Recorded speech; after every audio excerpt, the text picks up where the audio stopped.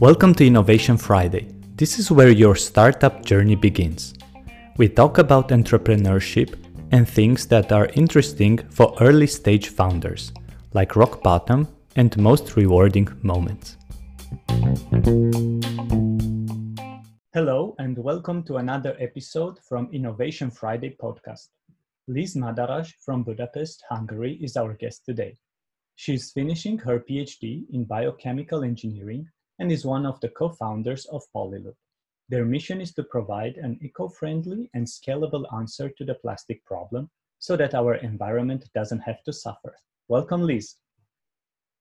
Hi, Adrian. Thank you for having me. Sure.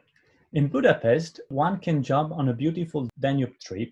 Let's assume we met on such a cruise trip. How would you introduce yourself?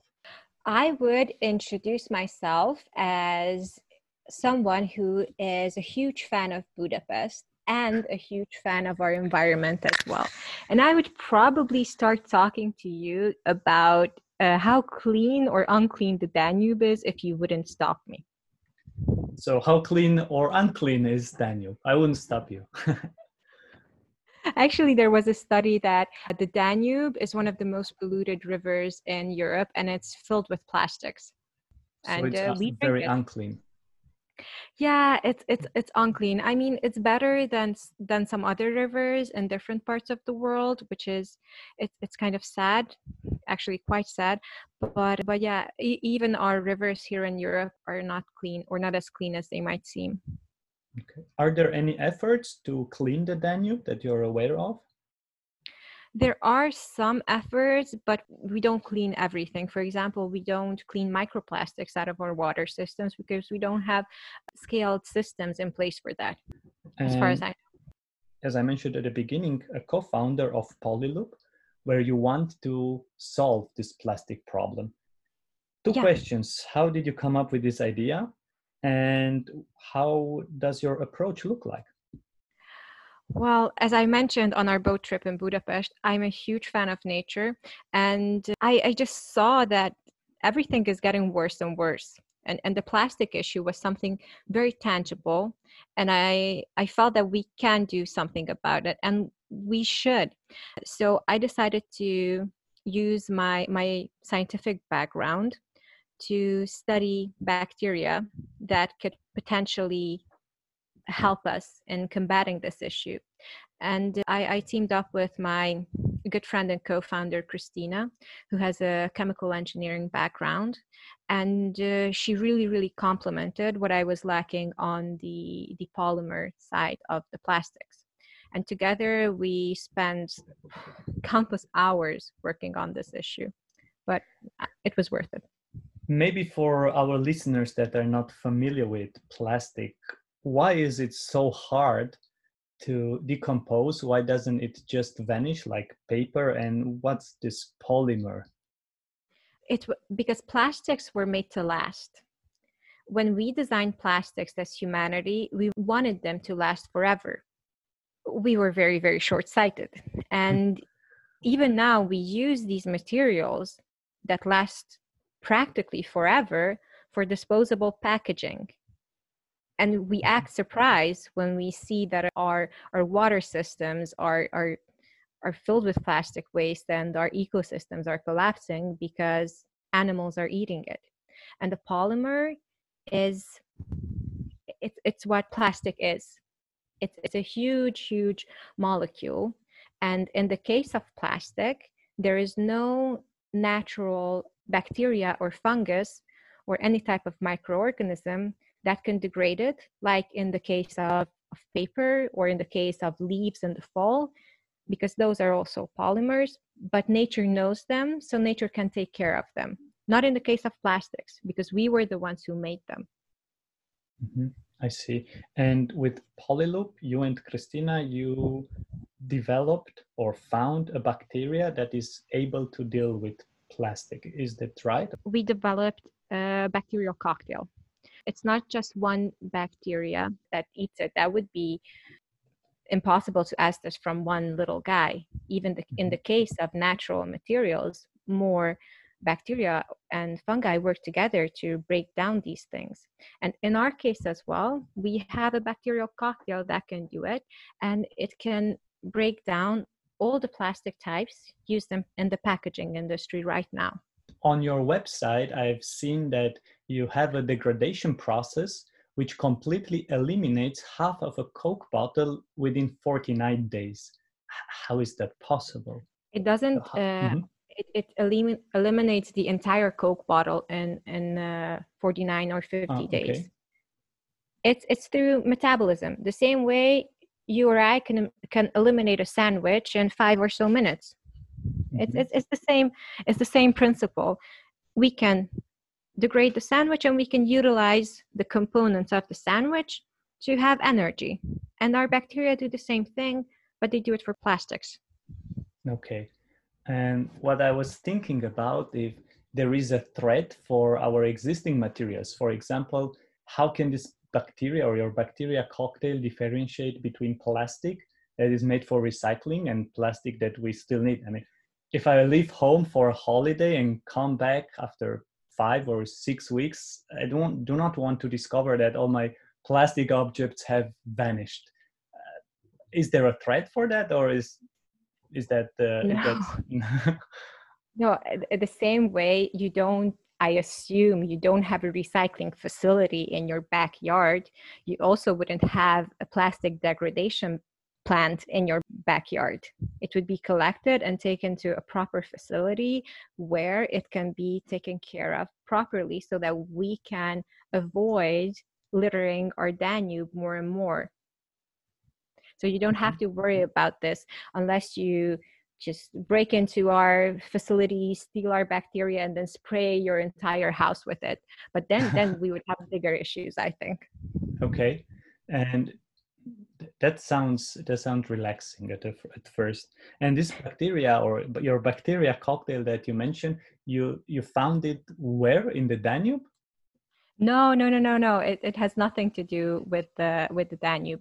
We developed these through many experiments. Like, we made hundreds upon hundreds of experiments to get to this point, to this cocktail. I cannot divulge how we got here because that is part of our know-how. Okay.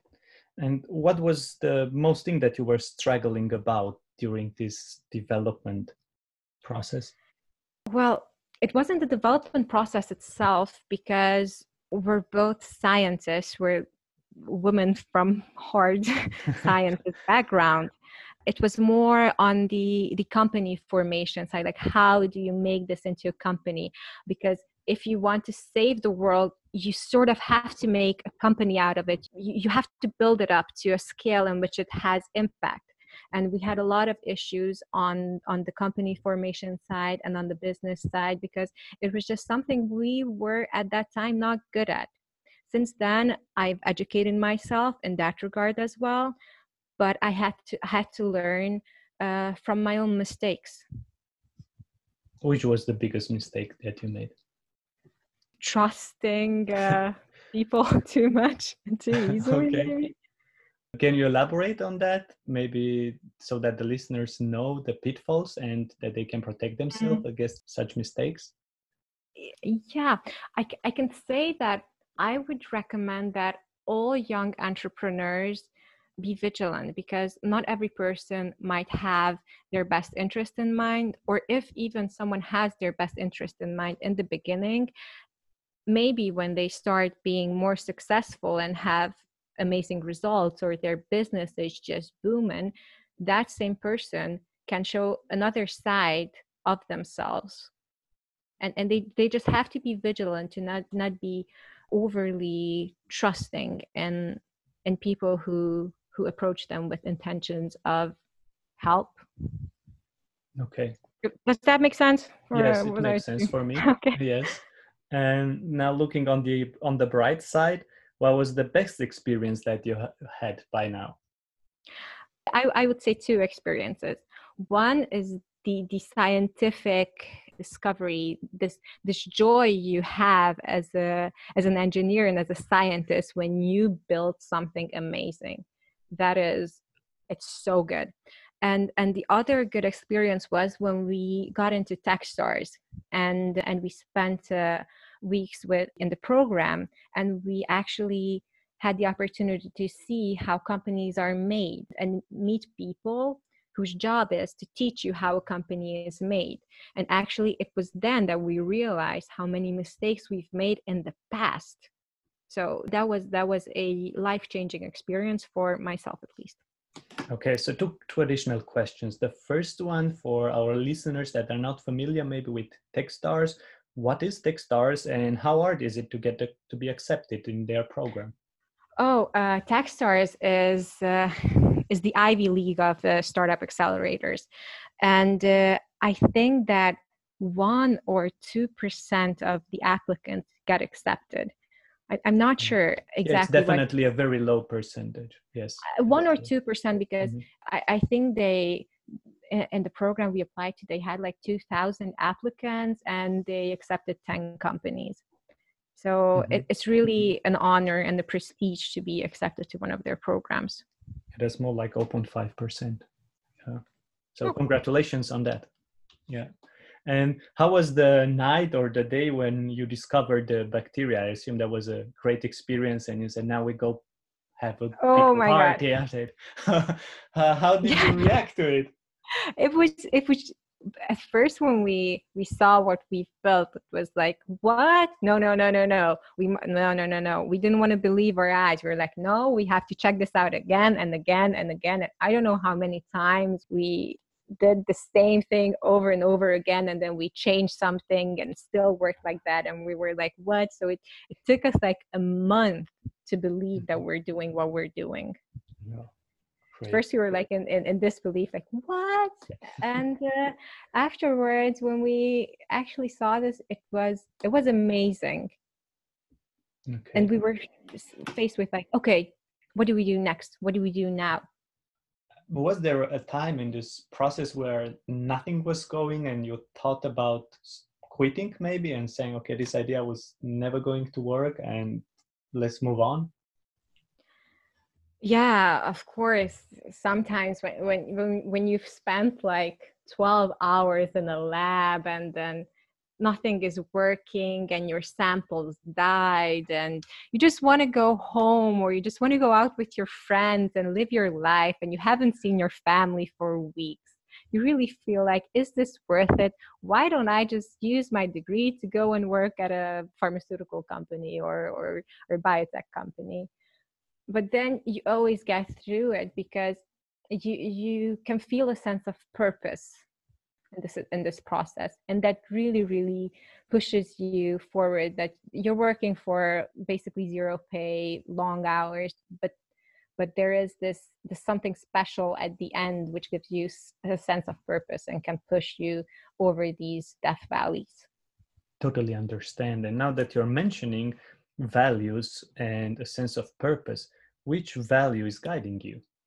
We want to be a for good company as well, not just a for-profit one. And we want to have an impact on this issue. We want to make sure that, first of all, that our technology is used well and is used for good purposes. It might sound naive and silly, but we also want to change how people look at our environment and understand how fragile it can be when we start messing stuff up. That's a really hard job, because I think I've seen a lot of people that say, there will be some smart guys or some smart girls who will find out a solution for us, and everything's going to be okay once again. It is actually what you did. So at the beginning, they said, okay, we'll be building a product, we're building a compound to last forever. And then we had the problem. And now you two came and say, okay, we solved that problem. Maybe people keep on thinking like that, unfortunately. I mean, yes, it is a solution. You have to understand the magnitude of the problem as well. You don't want the system to get overloaded. And we've put into the environment, and this is a 2015 estimate, 8.3 billion tons of plastic. That's 27 times the weight of the entire human population. The scale of it is so huge. And we, of course, we understand that packaging is needed, like especially now with the coronavirus pandemic. Sales of packaged goods have increased because it's just safer to buy something that is packaged. You know that what's inside is safe, and if we don't use this type of packaging, I mean, plastic was invented for something. Our goods might spoil sooner, but it also has to do with how you deal with it after disposal. So you don't just throw it out into the open environment. It gets collected. After it gets collected, we can deal with it, and just don't put anything toxic into the plastic. That's also one of my messages I would like to get out there. It's like, don't make them so colorful. Don't put anything harmful into the plastics. And then we can actually manage to deal with this issue. What are you mostly scared about a big plastic monster? I don't know. What am I most scared about? The big plastic monster? I don't know. It was just a joke. What are you most scared about? Most scared about? Total collapse of the global ecosystems and economies will collapse with it as well. And I don't understand why people don't see this, that if you kill the planet, you kill your precious economy as well. So just we need to get our act together so that we can actually keep living on this very, very gorgeous planet for a very long time. Thank you. What was the hardest decision you had to make up to this point? Hardest decision? Yes. It was not a decision, because you always make small, hard decisions when you give up a lot of your time for some purpose which you deem meaningful. But I don't know what the hardest decision was, if there was one single hardest decision. Okay, so it was more like over the days, every time deciding, okay, I will go back to the lab, I will put in hours, I will crunch some hours there in the hope that at the end you will have a solution for solving the plastic problem instead of going out with friends and picnicking and partying in the disco. Yeah, do I get it right? Yes, that was part of it, but also like business decisions, which were not easy to make, especially if you don't have experience in it. So it's just it's not one hard decision, but it's a matrix of smaller hard decisions that I feel that I've had to go through. Mm-hmm. You mentioned that you learned a lot during this experience, during this journey of building a company. What was the most important lesson that you've learned? That you actually have to assume a leadership position sooner or later if you want to build something. There's no other way, and it's the only way you can actually achieve your goals, at least in my case. And what characterizes a leadership position? What are key features of a leadership position? Managing stress very well, because sometimes things can seem overwhelming, like all the decisions you have to make, all the changing situations, like now that everything is changing because of COVID, you have to be able to manage that stress and that pressure very, very well, to not let it consume you. You have to be able to look back and analyze the situation as rationally as possible so that you can make the best decision. And also, I think you have to show through your own actions and through your own character what type of company you are and what your colleagues or your employees should follow. So to be sort of like morally right as well. The next question is one question that I always ask, and it deals with reading. Which book had the most impact on you? Which book? It's the Techstars book. This might not be true in the future. It might still be true, but I know that it's true now. I'm missing the name, but I think it's Do More Faster. and it had some core values implemented this as well. The other book which had a very huge influence on me was a very, very long, very heavy microbiology book.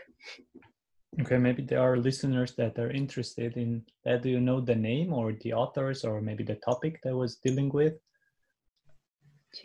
It's Do More Faster. Do More Faster. Okay. I think, yeah, by David Cohen. I think. Yeah, David Cohen and Brad Fold.